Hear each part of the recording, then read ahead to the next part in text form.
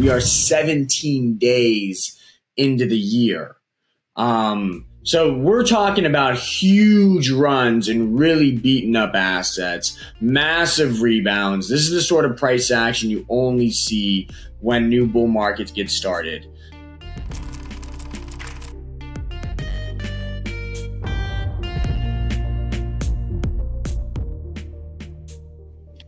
What's up, HGI investors, and welcome back to Hypergrowth Investing. I'm Aaron Davis, and as always, pleased to be joined by investment analyst Luke Lango. Luke, I've been on vacation the last few days and playing a little bit of catch up, but how are you today? I'm good, Aaron. I'm doing great. Theme of 2022 was stocks couldn't go up, and theme of 2023 seems to be stocks, especially tech stocks, can't go down. The NASDAQ is working on a 7-day winning streak right now. It's closed higher for 6 straight days, and it's up today. So it's working on 7 straight days of positive gains, which is not unprecedented, but you have to go back quite a while to see a winning streak that long. And a lot of breadth thrust signals are firing. A lot of buying indicators are firing. So I'm starting to we had a really bullish outlook at the start of this year for what stocks could do, and I didn't expect it to happen so quickly, but I really think a new bull market is coming into shape. So I am on cloud 9 over here. All right, great. And I'm looking forward to diving into all of that in just a few moments. If this is your first time joining us, Hypergrowth Investing is the weekly podcast that picks the brain of investment analyst Luke Lango. Each week, we take an in-depth look at emerging tech and investment innovations, automation, clean energy, artificial intelligence, EVs, and more. Nothing is off limits. If you're joining us for the first time, we go up every Wednesday on YouTube, Spotify, Apple, Google, wherever you choose to listen to your favorite podcast. So make sure to hit like and subscribe to get Hypergrowth Investing as soon as it goes up. Again, I'm Aaron Davis, educator, lifelong learner, and your proxy into the mind that is the Luke Lango. Okay, Luke, like last week we ended with macros. This week I want to start with the macros because they've been improving, like you said, quite dramatically over the past few days alone. You wrote in a research note this past week to your subscribers that stocks basically refused to go up in 2022, but now, like you said, they refuse to go down. So can you sort of explain why this big and sudden shift is happening right now? And more importantly, do you think it will last? Right. Yeah. So there's been a significant, rapid shift in market sentiment. Maybe not in sentiment per se, but in price action. And stocks are definitely rallying and rallying strong. And the leadership has shifted significantly towards technology and growth stocks, which are leading the rally of the past 7 days. Why is this happening? Well, the consensus view is quickly becoming the view that we had starting back in November, really, so 2 months ago, which is that, 1, inflation is crashing hard. 2, the Fed is pretty much done with the rate hike cycle. And 3, the economy is going to avert a recession. So that's becoming the consensus view. And as that becomes the consensus view, more and more investors are rushing to buy the dip in risk assets. To just get a kind of pulse of how risk on the attitude is right now. Look at the crypto markets. Bitcoin was at 16.5 to start the year. Over the weekend, it popped to 21.5. Bitcoin is up 40% year to date. We are 17 days into the year. It is already up more than 40% year to date. Solana has more than doubled year to date. A whole bunch of other altcoins have more than doubled year to date. We are 17 days into the year. So we're talking about huge runs and really beaten up assets, massive rebounds. This is the sort of price action you only see when new bull markets get started. So I'm starting to feel really bullish about how things are shaping up. And it's not just the price action. Again, it's the fundamental overlay.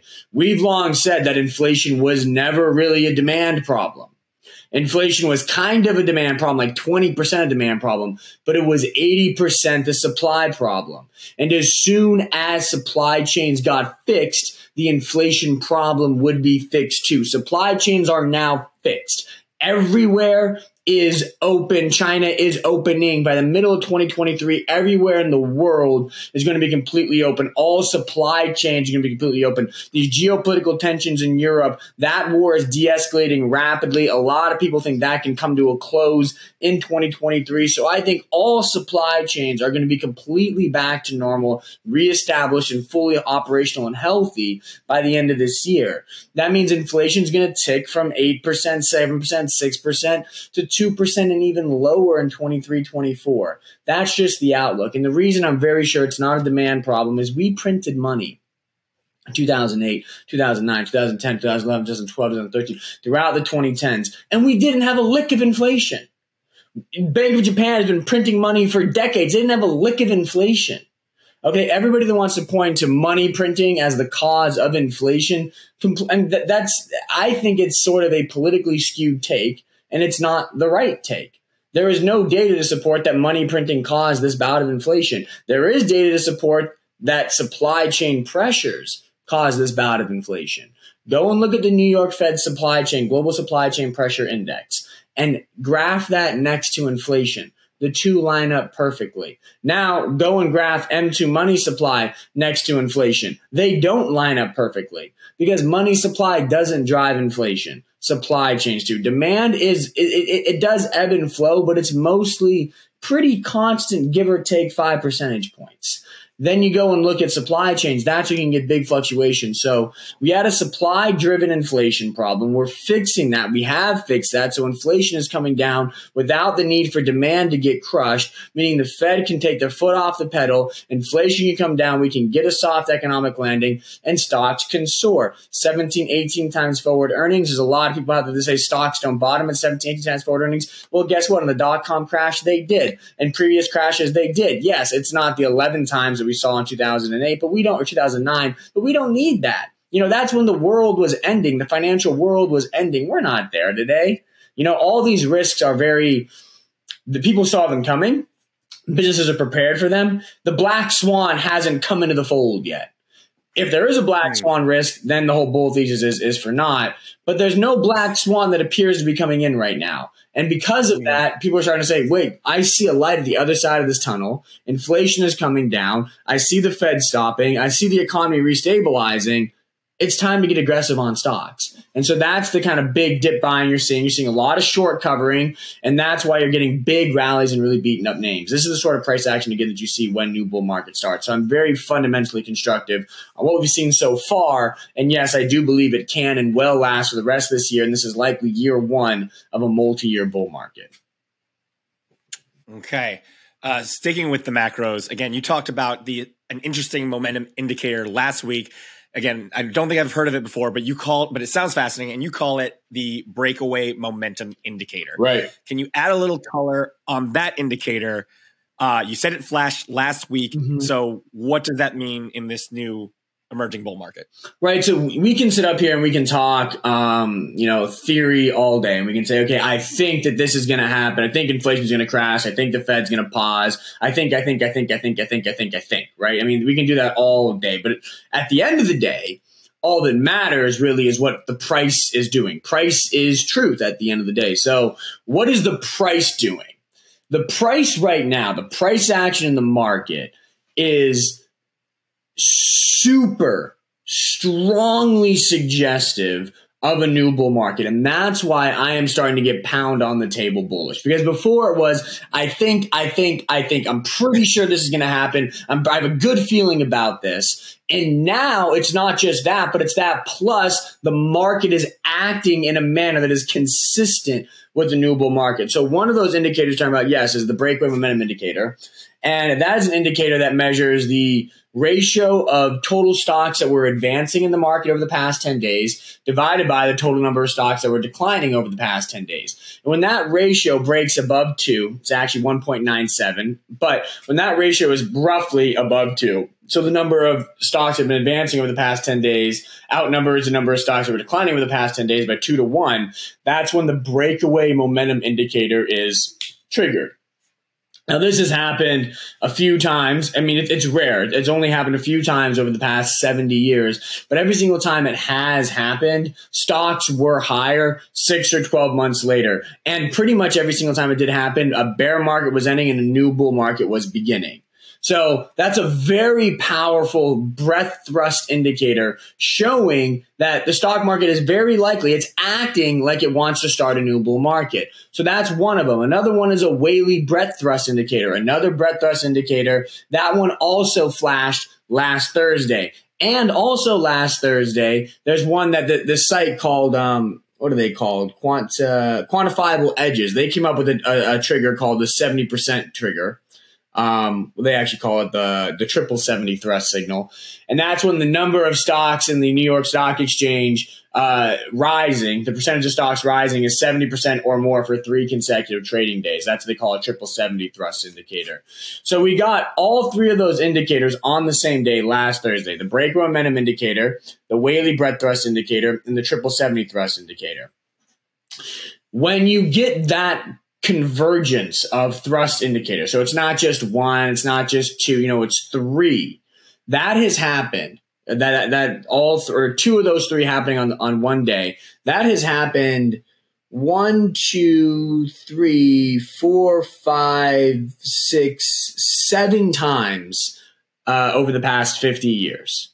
Only 7 times. This was the 8th time last Thursday. Every single time, stocks were higher 63 days later, 84 days later, 105 days later, 126 days later, 147 days later, 168 days later, blah, blah, blah, all the way up to a year later. Every single time. Average returns a year later, 252 trading days later, 26%. Median return, 25%. The lowest return, 13%. The highest return, 41%. So price is truth. And the price action we are seeing right now, we've only seen 7 times in the history of the stock market. All 7 prior times, stocks were dramatically higher a year later. All 7 times, stocks were higher 2 months later. So I think that this new bull market is really coming into form right now. Look, right now. And if you act right now, you have the chance to make massive returns. Look at what happened in the beaten up cryptos, right? I mean, like I said, those alts, some of them are up more than 100% year to date already in 17 days. The biggest gains when new bull markets form are in the early stages. We are in the early stages of a new bull market forming right now. So I think we've seen some massive returns over the first 2 weeks of the year. I think we're going to see some massive returns over the next 2 months. And that's going to be where the biggest gains are had in this new bull market emergence. So long story short, I'm getting very, very, very bullish about the stock market right now. Again, because we're getting this combination of the theory that we've been positing about is starting to come true. Inflation is coming down. The Fed looks like they're going to take their foot off the gas. The economy looks like it wants to stabilize. So a lot of the fundamental factors are becoming constructive. But more importantly, the market is starting to act like it wants to turn around.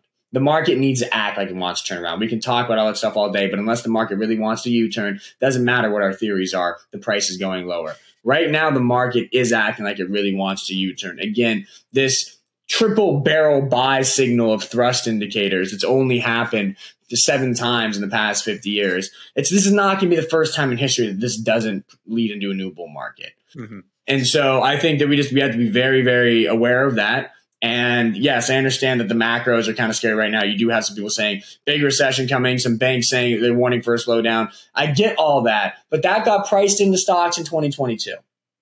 Mm-hmm. We dropped 20% on the S&P. We dropped 35% on the NASDAQ. We dropped 50 to 80% on a lot of growth stocks. That got priced in.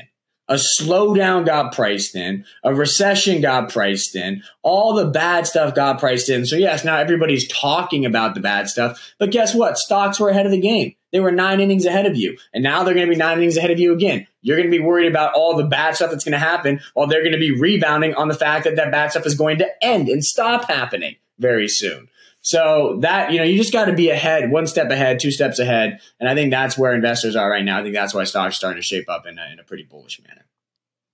So it seems like, again, the stars are all aligning between the fundamental factors, the indicators that you've talked about. But playing devil's advocate for just a moment, this is a fake out right now. Are there indicators that you're paying attention to that would indicate that? And if so, what are they? What are those indicators saying? Well, I think perhaps the biggest one is obviously the inverted yield curve. A lot of people are concerned. The inverted yield curve is correctly predicted every single recession ever since the yield curves were around. And we are deeply inverted right now. And so that probably says we're going to get a recession. And a lot of people are worried about that. Like, don't go against that one. And I get don't go against that one. But I come back to this idea that, hey, first off, we're at a really deep inversion. And actually, deep inversions tend to lead to pretty shallow recessions. It's kind of counterintuitive. You would think that the deeper the inversion, the more severe the recession. But for example, back in 2000, during the great financial crisis, that inversion was very shallow, super shallow. Then back in the early 80s, that inversion was super deep, and that didn't lead to that bad of a recession in 81, 82. I mean, that was a pretty manageable recession. Inflation was coming down. We actually were bracing for a really good decade ahead of us. So really deep inversions, it doesn't mean it's going to be a deep recession. And historically speaking, it actually means any recession we do get is going to be shallow. So I think a lot of people are really concerned about the inverted yield curve. But when I look at it and I say, okay, that tells me we're probably going to get a shallow recession if we do get one. And shallow recession feels pretty priced into stocks that are down 20, 30%, trading at 17 times forward earnings. And those earnings probably don't come down all that much because the recession will hit revenues a bit. But I think profit margins actually are going to be stronger than expected this year because inflation is coming down. So input costs are coming down. I think wage costs are going to come down. So I think we're going to get a lot of leverage there, positive OPEX leverage from companies. So I don't think that the recession worries are all that significant for stocks at current levels. If the S&P was trading at 5,000, then yes, it's a different story. But at 4,000, I think we have upside even if we do have a recession because it feels priced in. So I think that's probably the biggest indicator that a lot of bears are looking at is an inverted yield curve, and they're very concerned about a recession coming. But I think that's priced in. Another one would have to be that we keep getting rejected at a trend line. If you look at the S&P 500 and you kind of look at what it's been doing in 2022, 2023, there's a clear resistance trend line that's connecting all the tops of the trading action over the past about 13 months now. And we have yet to fully and convincingly break above that level. And so bears are saying, okay, we keep hitting our head on that. We're going to keep coming down. Fair.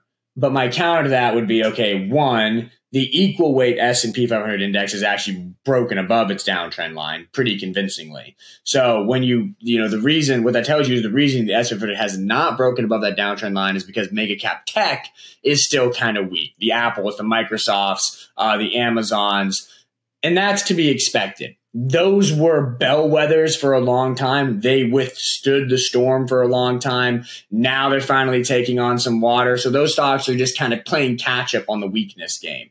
So that's why the S&P 500 is not broken with the downtrend line, but the equal weight has. And so I think that just means it's a matter of time before the mega caps start to find their footing and turn around, and the real S&P 500 follows the equal weight and breaks above that downtrend line.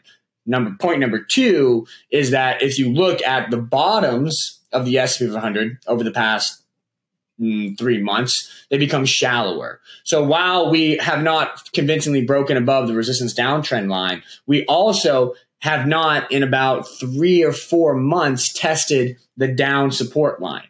We haven't come back down and made new lows. We came back up and we're kind of bouncing at really elevated lows. And so that tells me that the lows are getting shallower. We're trying to U-turn here. It looks like we are going to break above that. So for me, I think those are the two big things that a lot of people are paying attention to is the inverted yield curve and this downtrend slope in the S&P 500. But I think we're going to neither are bull thesis breakers at this point in time. And then fundamentally speaking, I would say the big concern, and it actually is a concern for me, is oil's popped above 80.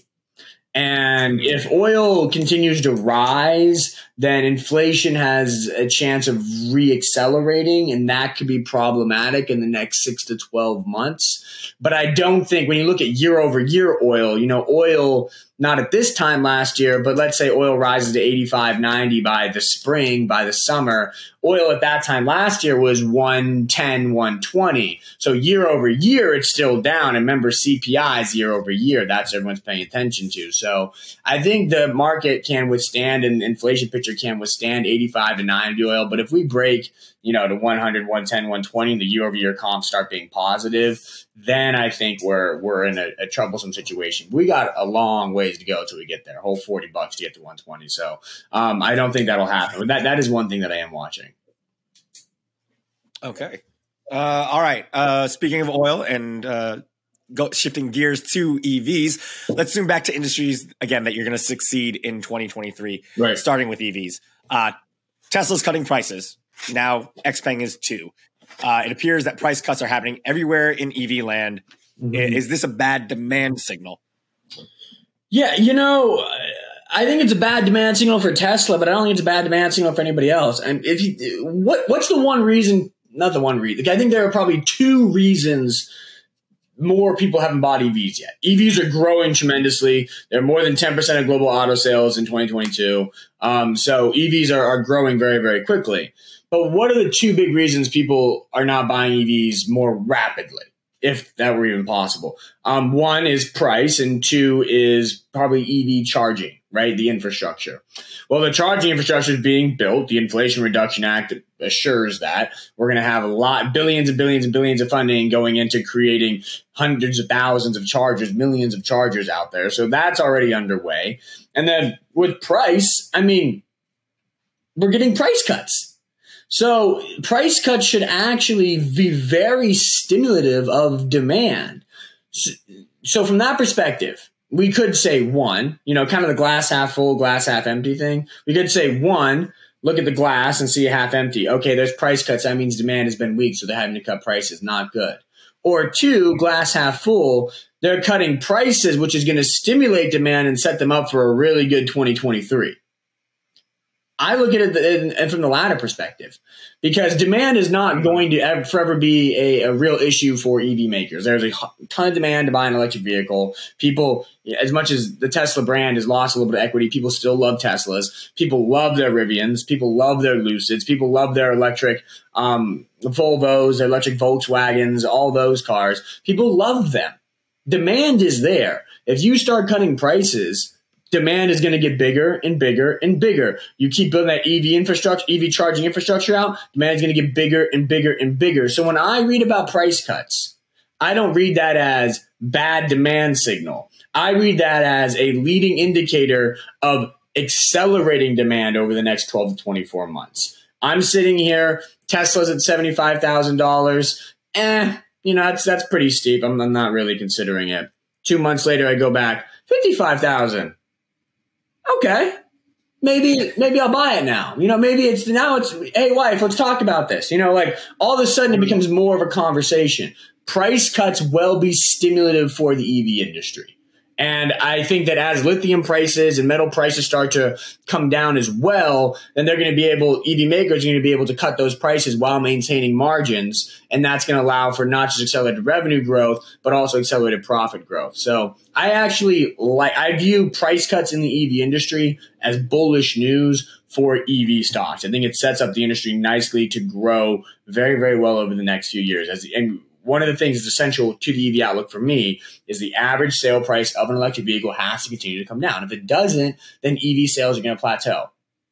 Price cuts tell me the ASP on EVs is going to keep coming down and down and down and down and down and down. And the farther it goes down, the more EVs are going to sell in the marketplace, and the quicker EVs are going to become ubiquitous. So I actually like price cuts. I think price cuts are great for the industry. Okay. Looking at the broader climate tech industry, the whole industry is in the hot spotlight this week with Davos 2023. Yes. However, there's also been a ton of articles ridiculing the conference for its elitism. Right. I know we don't really kind of talk about politics all that often, but do you think that climate tech movement faces geopolitical challenges in the 2020s? There's clearly been this whiplash against ESG, against climate tech in general. That has definitely materialized over the past 12 to 24 months. The post-pandemic thing for sure. There's this whole thing about the Great Reset theory, right? And how, the elite classes are trying to reset control over everybody else. And so like there's a whole bunch of talk and stuff going on. But here's how I look at it, without touching conspiracy theories, without touching politics, without touching anything. I think the simple truth is that the world is going to do what the powers that be decide we're going to do, what our governments decide we're going to do, what our big businesses decide we're going to do. The decisions they make set in motion the trends which we will all inevitably adopt. And the decisions they've made, the trends in which they've set in motion are very pro climate technology. The U.S. government passed the Inflation Reduction Act that included hundreds of billions of dollars going towards climate tech. Europe has passed similar legislation from Germany to Britain to Italy. China has done the same thing. Japan has done the same thing. So those big governments have kind of said, okay, this is the direction we're going in. Big businesses have continued to do the same as well. Meta, Netflix, Amazon, Microsoft, they're all looking towards more clean energy to power their data centers or their offices or whatever it may be. UPS, USPS, they're electrifying all their fleets. So you are seeing, that's the bulk of demand. What governments decide, what big businesses decide, that's the bulk of global demand for these things. If they all kind of make this decision that we are going to do, solar, hydrogen, wind, electric vehicles, energy storage, batteries, if we're going to do all that, then that's the way the world is going to move. The world is kind of like a democracy in that sense. It's going to move in the direction that the most entities or the most people want to move in. And if all of these giant entities, these giant collections of peoples and organizations are deciding one thing, well, that's the way the world's going to move. So while the climate technology movement has faced backlash, I don't think that backlash has not been significant enough to stop governments and big organizations from continuing down the climate technology path. And I don't think it will get to a point where it will even slow the movement all that much. Despite, all this post-pandemic fight against that, 2022 was a banner year for solar. It was a banner year for hydrogen. It was a banner year for energy storage deployments. Every single research firm that covers those industries is significantly increasing their outlook for deployment of those technologies over the next 5 to 10 years. So we've seen a lot of whiplash, and the effect has been like throwing a rock at a Hummer, like, a tiny little pebble at a Hummer. It had going at 100 miles an hour down the freeway. The car didn't stop or slow down. Maybe it got a little ding, and that's it. So that's how I view the climate technology movement right now. It's a Hummer going 100 miles per hour down the freeway, and there are entities trying to throw little pebbles at it, and it's not really denting or slowing the movement at all. And so I remain very bullish on all of the climate tech stocks, including hydrogen stocks, including energy storage stocks, including solar stocks. I just think that is the inevitable way of the future, and the world is increasingly shifting towards that in a more rapid manner than it was before the pandemic, and even before 2021, before the invasion, before 2022, before the Russian invasion of Ukraine. Well, that's good. But do you see, with Davos 2023 occurring right now, do you have any expectations of things coming out of that may impact those sectors? Well, so I was reading an analysis, and we'll have to see what's actually said and what the conferences and presentations are. But I know that the docket is very climate heavy. Apparently the word climate is used like 2 times as more as any other word in any other keyword in any of the scheduling dockets. So climate is definitely a big focus of that. I do think that if those presentations go well, you get a big boost for climate climate technologies over the next 12 months. I do not think that movement is going to slow, like I said, at all. The legislation that was passed in 2022 is now going to, like, you're going to feel the real impact of that in 2023.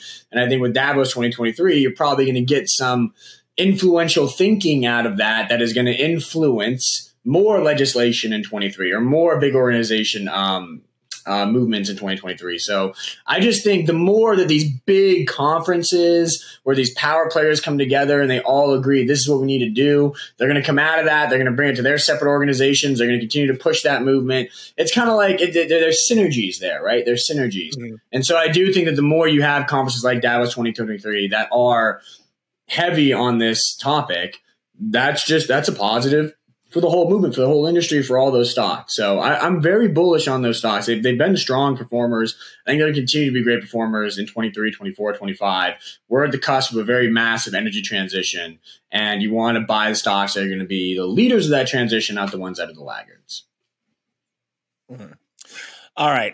Moving along, I want to talk about a few consumer stocks. We haven't really discussed all that much, but I know you absolutely love, which do fit under the hypergrowth umbrella. First up, we have a footwear stock that you called a big time winner a few years ago when everyone else was laughing at the shoes, myself included, and that company is Crocs. Crocs stock just hit a new all-time high today. First off, congrats on the call, but can you break it down for us and also maybe shed some light on where Crocs stocks go from here? Yeah, Crocs, baby. Everybody was making fun of Crocs. I remember I was texting my friends because my call on it was early days of the pandemic.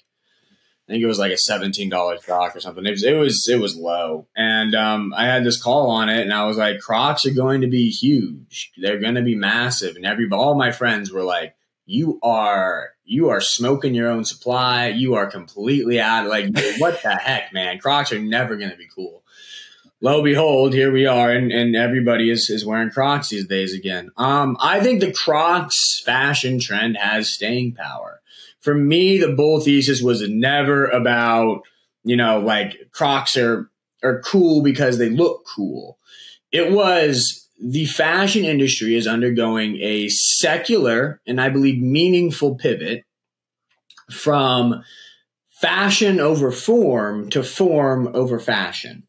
So you are getting styles, shoes, clothes that people want to wear because they're comfortable and they're functional and they have a wide utility, as opposed to stuff that makes you look skinny, or as opposed to stuff that looks expensive, or stuff that looks good, right?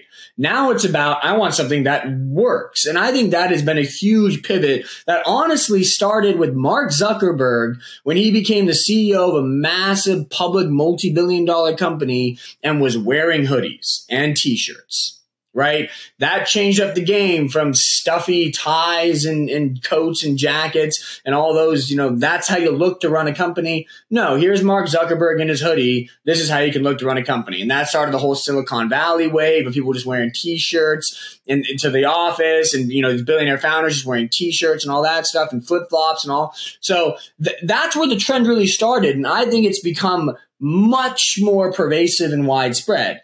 Athleisure is a perfect manifestation of this. How did athleisure come to be? Well, people were wearing athletic clothes to work out, and they realized, hey, those athletic clothes are actually pretty comfortable. Girls love yoga pants. I love, basketball shorts or even yoga shorts. Like, they're very comfortable clothes. People just started wearing them everywhere. And then comfort first became a style. And so I think this is a trend that is 10, 15 years in the making. And we are just going to keep going down this path where we're going to start blending. I think you're going to get some cool styles that come into the comfort arena of this market, but comfort first, utility first, function first. That to me is the way of fashion in the future. And Crocs is that's the quintessence of it. Look at a Crocs shoe. It looks hideous. I own like 5 pairs of these things, and I will tell you, they look hideous. And guess what? I wear them to business meetings. I wear them to dinners. I wear them to do gardening. I wear them to walk the dog. I wear them to the gym to work out. And I wear them to the beach. And this is why I love them, because I can do everything in them. Everything and anything. Crocs are, you can do whatever you want to do in Crocs. And that's why I love Crocs shoes. It's the most utilitarian shoe in the market. And it costs like $40. I haven't bought a pair in a while, so I don't know. But I remember last time I bought a pair, it was like $40. $40 for a pair of Crocs. It's like, Jesus, like, would I rather get that $40 to do all those things, or go and buy, I don't know, like, some Nike shoes or some Adidas shoes that, like Adidas Boost, very comfortable running shoes, love them. But what are they, like $200 or something, $150 for like really nice ones? I can do some running in Crocs. Maybe most people can't, but I can do some running in Crocs. Point being, I think that the function first fashion movement is a very real trend that started 10 to 15 years ago, which is only gaining momentum today, and that Crocs is the quintessence of that. I don't see their sales momentum slowing down anytime soon. People are like, oh, we're ditching the stay-at-home fashion and we are now going back to the office and doing that stuff. Okay, cool. Guess what? People are wearing Crocs to the office. It's not like the fashion trend got killed because people are now going back outside. Crocs was never a stay-at-home thing. Crocs was a shift in consumer thinking from I want to wear clothes that make me look good to I want to wear clothes that are comfortable and actually functional and make sense. And I think that is a huge pivot, and that powers Crocs for the next, for the foreseeable future. It's tough to predict fashion several years out, but I think, the trend is their friend for at least the next 12 months, and we'll continue to reassess it on a quarterly basis, rolling 12 months. But I think that, I think it's a good stock. Still pretty cheap. I think it's like only 15 times earnings here. It's still very, very attractively valued. Are there any other companies that are following this form over fashion trend that you're describing? Yeah, absolutely. I think Allbirds is a company that's doing this tremendously well. Allbirds are a bit more on the pricey side, a bit more of a premium shoe, but I mean, they're plain as could be, right? They're plain Jane shoes.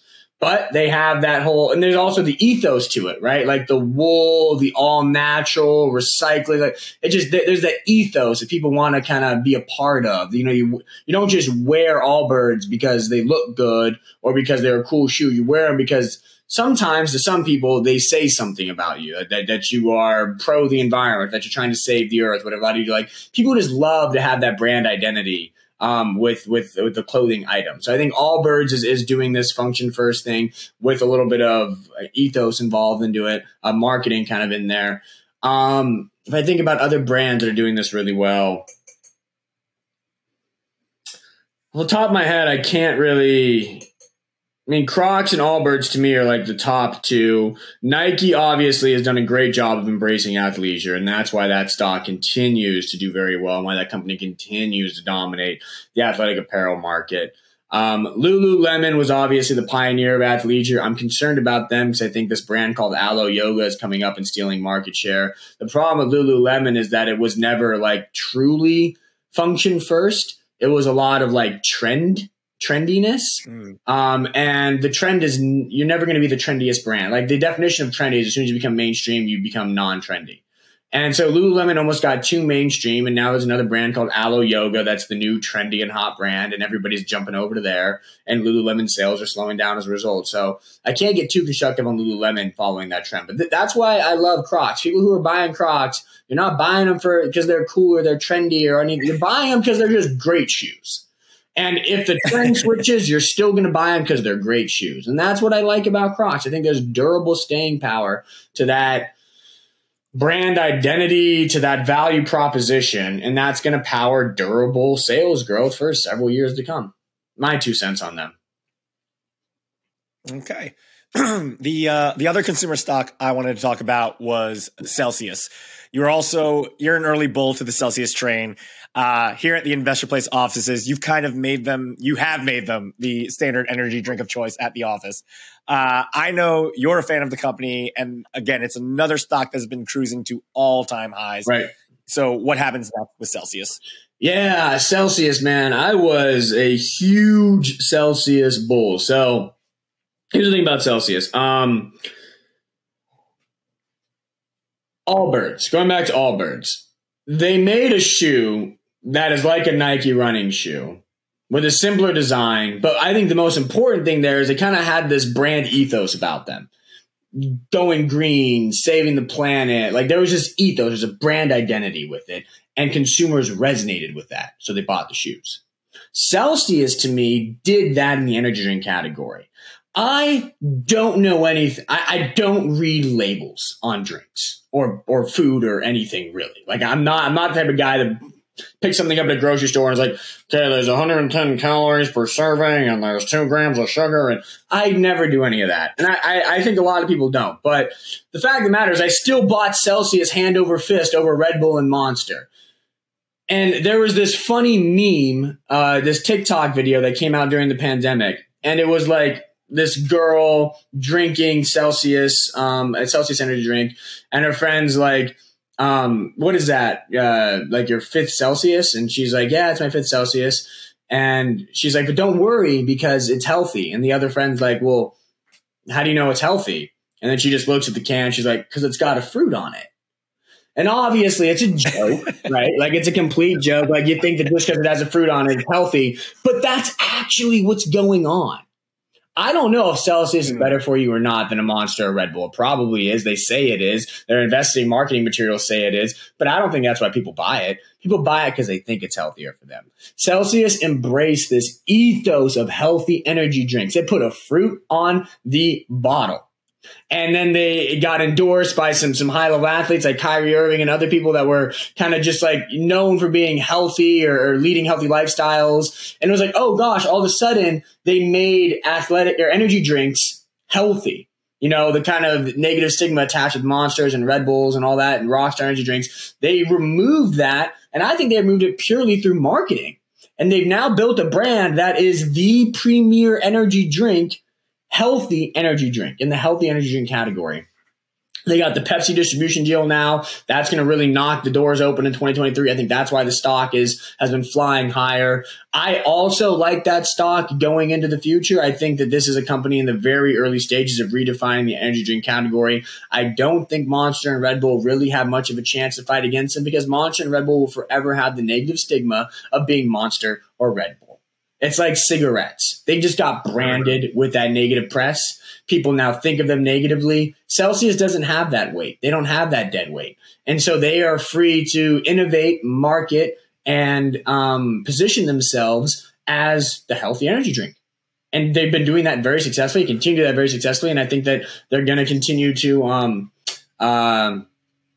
need to grow very, very, very quickly, and the stock will probably perform very nicely. The valuation's a little rich here, so I'm not really chasing the rally with, pounding on the table about it. But on pullbacks, that's a stock you want to buy because I think it's got a great long-term future. And on this note, kind of reminds me, a stock that I would buy, and I think you're going to know where I'm going with this, a stock that I would buy when it comes public is Liquid Death, the sparkling water company. Because people really, again, look at Celsius. I don't know if there's anything different about the drink, but they've dominated the category and stolen significant market share from incumbents simply because of innovative, genius marketing. They made the can look different. They put a fruit on it, and they got some really good endorsements. And boom, all of a sudden, they are Monster's biggest threat. They are Red Bull's biggest threat. That's what Liquid Death is doing in the sparkling water game, which I think sparkling water is a category that's growing very, very, very quickly. A lot of people are adopting sparkling water. And so Liquid Death, I don't know if you guys know about the Liquid Death brand. The Liquid Death brand is essentially murder your thirst. It's murder your thirst is the slogan, but it's just sparkling water. It is just sparkling water. It tastes no different than Perrier or Pellegrino or any of those things. But they put it in a really cool can that looks like, I don't know, maybe like an energy drink can, or to some it looks like a beer can. I think it's more of an energy drink can. It's this big black and gold can. It looks like you're drinking something really, intense, and it's just sparkling water. Just sparkling water. But they adopted that marketing ethos. They made drinking sparkling water cool. Now all the middle schoolers and teenagers and college kids, they love that stuff because it's not, the stuck-up Perrier brand. It's not the stuck-up Pellegrino brand. It's not their parents' sparkling water. It's their sparkling water. It's the sparkling water of a generation. And it's growing super quickly. I think they've gone from like $0 to $400 million in sales in like 4 or 5 years. I mean, this brand is growing at hyper speed.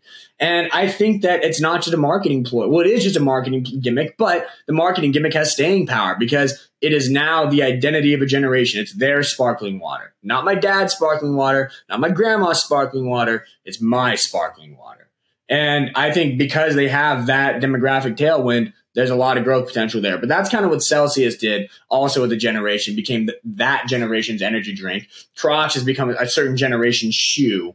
You got to align yourselves. If you're buying consumer stocks, you want to buy consumer stocks that have found an in with the rising generation. Because if you find an in with the rising generation, then all of a sudden you're going to get that wallet for 10, 15, 20 years. Not the wallet of a dying demographic, the wallet of a demographic that's turning into more and more purchasing power. I like those types of consumer stocks. Crocs did that, Celsius did that. I think Liquid Death is doing that. Can't wait for that to go public. I think Allbirds is doing that. Love that stock. So I think there's a lot of potential in consumer stocks that align themselves with demographic tailwinds. In regards to Crocs and Celsius, can you sort of explain why these two stocks are soaring to new highs while there are other hypergrowth stocks that are now just kind of bouncing off their all-time lows? Right. Yeah. So the difference there is profitability. Crocs and Celsius are profitable operations that have, not in the case of Celsius, but in the case of Crocs, especially, has a low P multiple. And so this just goes to show you that the regime shift, the market regime shift in 2022 was all about profitability. That when interest rates went higher, investors really prioritized profitability. Companies that weren't making money got punished. Companies that were making money got rewarded. And so that's why Celsius, if you kind of look at just the ostensible appearances of like a Crocs and a, I don't know, like a Square. Like if you just look at their revenue growth trajectories, they're pretty similar. Both are growing very quickly. Square is growing a little bit more quickly, but they're both growing very quickly. Yet Croc stock is soaring to all-time highs and Block stock is just now bouncing off lows. The difference is profitability. Crocs runs a profitable operation, positive EPS, low P multiple. Block is a money-losing operation right now. They are not profitable on a GAAP basis, and that the P multiple is still very high on a non-GAAP basis. So that's the difference between those two stocks. Now, what I think does happen, though, is in 2023, if we get another regime shift back to lower interest rates, and the Fed ends their rate hiking regime, then the stocks that will win the biggest are not the Crocs and the Celsiuses, because those are the ones that got valued premiumly in 2022 due to their profitability.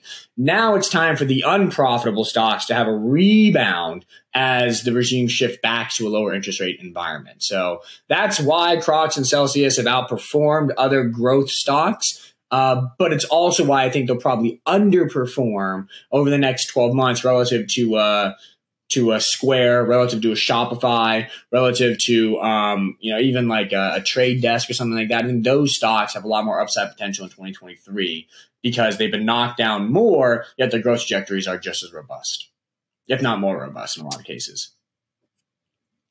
Okay. Shifting to our last topic. Last week, we talked about the impact of AI on a ton of industries, and we even kind of talked about a little bit of AI impacting stock picking. I want to pull on that thread just a little bit more today. Where do you see AI going in the world of money management? Right. Yeah, this is a fantastic question. I've been writing a little bit about it in our research notes. I think that artificial intelligence and more broadly kind of just quantitative strategies will eventually just dominate most of money management, most of stock picking, most of financial market strategies because they are more efficient and they are better. It is, it's one thing to have a good track record and be able to pick stocks for 10, 15, 20 years and do very well. But people who can do that are very few and far between. And access to those individuals is very limited, right? I mean, we can't all invest alongside Warren Buffett. We can't all invest with, some of these hedge funds that have been crushing it for 20, 30, 40 years. But what we will eventually be able to do is have access to AI tools, to quantitative systems that allow us to be the best investor we can possibly be. Remove emotion from decisions and just make decisions based on data. Follow stocks that are leading or buy stocks that are oversold, undervalued, find ones that are matching with the macroeconomic trends. The world of finance, the world of markets, there is so much data produced on a daily basis that it is just a dream for a machine learning algorithm. It can pop in there. It can learn stuff every single day, learn so much every single day. And within a couple months, then a couple years, start making really, really, really good, consistently, really, really, really good financial decisions for investors. So I think within 5 to 10 years, everybody is going to want to be using some form of quantitative trading system or AI powered trading system. Because again, like we said last week, AI is going to be this ultimate tool. People that have it are going to completely crush those that don't. And I think in the stock market, individuals and investors who start leveraging quantitative strategies and artificial intelligence are going to start mowing down investors that don't. And those investors that do are going to make 20, 30, 40, 50% per year regularly. And those that don't are just going to be caught on the wrong side of every single trade or most trades. And so that's why I think if you're an investor right now, what you want to do is you want to start thinking about, okay, how can I start leveraging these tools? What quant systems are out there that I can trust, that I can start to tap into, that I can start to leverage to make better investment decisions? Are they using AI? Is there machine learning? Is there the prospect for machine learning there? Start thinking about those things. I'm not saying this shift is happening right now, but I'm saying it's going to happen in the next 2 or 3 years. And you're going to want to be on the right side of it so that you can crush the markets and not be crushed by the markets. And that's why something my team and I have done over the past 12 months is actually longer, going back to late 2021, is develop a quantitative trading system to help inform our investment strategies. And we've created this system that essentially scans the market for what we call the best breakout stocks in any given moment. And we analyze those stocks fundamentally, and then we buy the ones that we think are the fundamentally best breakout stocks in any given moment in the market. But we are using quantitative strategies to scan the market for high quality stocks. And that's a level 0.1 application of this stuff, but it's a starting block. And we plan to continue to iterate and advance that model to a point where eventually it will have some AI and machine learning algorithms in there. We'll start to learn from itself, learn from its mistakes, learn from its successes. And we hope to, within the next, 1 to 2 years, have this AI powered trading system that we hope just kicks butt, really. And so we're doing these things right now. That's what we're doing. And actually on this Thursday, at 4 p.m. Eastern time, I'm going to be hosting a presentation to go over that system. So I hope everybody can tune into that. We'll throw a link at the bottom of this, or we should throw a link in the comment section or whatever. We will. I don't know what they call it. The description box. I'm not a description. We will throw a link in the description. There you go. So, but yeah, that's where I'm going with this. Is that I really think there's going to be a big shift in investing strategies over the next 2 to 3 years, and it's going to catch, unfortunately, as most big shifts do in this landscape, it's going to catch a lot of retail investors off guard. And I could see a scenario here where big firms start to leverage these strategies, and people think that there's smart money, dumb money in markets. Like, that gap is going to widen times 10 because of AI, because of quant systems. And I really don't want to see a lot of retail investors get caught on, the quote unquote dumb money side. That I want to put as many of those people as I can on the right side of this gap, so that we're leveraging the technology we're talking about to improve our own financial well-being. So yeah, this Thursday, 4 p.m. Eastern, I'll be doing a little presentation on that, and hope you guys can tune into that. So with regards to leveling kind of the playing field with AI, it's going to give everybody the advantage of these powerful tools that, again, can do what you're describing, scan the markets and give, the results right away. Is this going to be something purely for people who are already in the investment side of things, or your average Joe on the street? Will they be able to leverage it the same way because of the ease of use? I think it's easy. I think the average Joe will be able to leverage it in the same way because of the ease of use. That's where I think the real power for me comes in. I don't care about, Citadel or Point72 or any of those big firms using AI to make their rich clients richer. Like, cool story, bro. What I do care about is investing to a lot of people can be still very scary and unknown and risky, and they don't really want to dabble in those waters. They're afraid to just take the first step. I hope that the world figures out, and I'm pretty sure it will, how to create AI tools in a manner that we can just make an AI-powered mobile trading application. You download an app and boom, it auto-invests. I know there are some things out there that already do that, like Acorns and whatnot, but just better versions of that, superior versions of that, so that all these people, I think something like 40% of Americans still don't even invest in the stock market. We need to get those 40% of people invest in the stock market. Like, that should be the goal of America, because if you're not investing in the stock market, you're missing out on the potential to augment your wealth consistently and regularly over long periods of time. And I think that AI applications will enable us to bring that 40% into the market in a low risk manner, high convenience manner that makes them feel comfortable, makes them feel secure, and doesn't confuse them. And gives them the confidence that they're making good investment decisions, because I don't think they'll even be making them. I hope that one day you can just kind of have your own automated AI-powered financial planner. You download an app, you answer a few questions about what your financial goals are, and then boom, it creates an investment strategy for you, and it auto-invests dollar cost averages, for the rest of your life. That would be awesome. And that's the strategy that I really want to kind of, I don't think I'll be able to fully create that strategy myself, but the stuff that we're doing is a step in that direction so that we can kind of be a part of that movement in a positive and beneficial way. Okay. Well, that covers all of our topics, but we do have some fan questions, starting with Luke. Again, you have given a very encouraging bullish outlook for stocks in 2023. Mm-hmm. However, shortly after this episode's recording, World Bank came out and warned of a looming global recession, which could be bad for stocks, isn't it? So what are we missing here? Okay, so you can kind of break that apart into a couple things. One, since our last podcast, the NASDAQ has not had a negative day. Tech stocks have not had a negative day. So our positive outlook on the markets in 2023 has been correct so far. So I think the price action is showing that stocks aren't very concerned about whatever the World Economic Forum is saying. And then two, I don't think a recession is bad for stocks. A recession is the medicine we might need to get us to the other side of this inflation crisis. Inflation is bad for stocks, but recessions are part of the game, part of the economic boom bust.